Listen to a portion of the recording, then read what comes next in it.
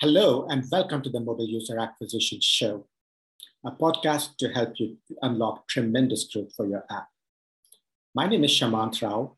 I'm the CEO of the boutique growth marketing firm Rocketship HQ and host of the podcast Mobile User Acquisition Show.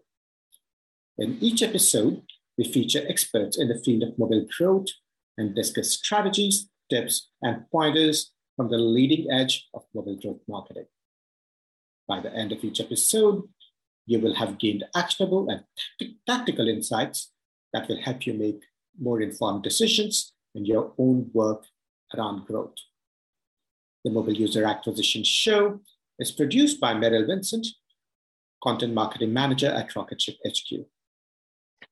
Be very careful what you wish for if you're hoping that Google UAC gives you amazing breakout performance on iOS. So, if you look at Google reported conversion metrics when you run UAC campaigns, particularly on iOS, you probably notice that your CPAs or ROAS numbers, as seen in your Google dashboard, can look amazing.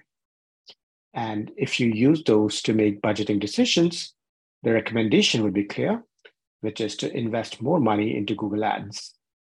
The problem is that a lot of these conversions are not real. They're modeled conversions according to Google's own documentation. Modeled conversions can typically include users who are already actively using your product.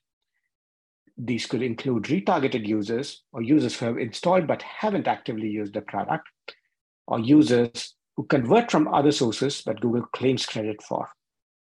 Note that none of these are truly incremental to the ads that you're running. The result is that Google Ads is not always incremental in the way that you would expect it to be if you were to just look at the CPA or the ROAS numbers that they're claiming credit for. Well, you don't really expect anything else if your opponent is also the referee. And if your numbers are too good to be true, they probably are too good to be true. So what do you do instead? Right? So as they say, trust in God, but lock your car. The key to dealing with a self-reporting platform is to not believe they're self-reporting. A couple of ways you can do this. Number one, treat only blended metrics as the source of truth and all other platform metrics as directional at best. When you open up or start a new channel, review the incremental impact on your blended metrics to evaluate performance. Use some form of non-deterministic measurement like media mix models.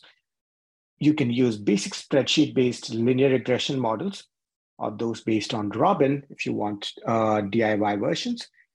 Use these to find out the true value of conversions from each source. You might just find that one half of your advertising was wasted, but you know which half. Well, I hope this helps you make more sense of your Google UAC metrics and make informed decisions about how you allocate your budgets. All the best. Thank you for listening to the Mobile User Acquisition Show. If any of this was helpful or instructive, I would love for you to leave us a review or rating on iTunes, Stitcher, Overcast, Spotify, or wherever you get your podcast fix. This podcast takes a ton of time, effort, and love to produce, and I deeply value every review and every piece of feedback that you share.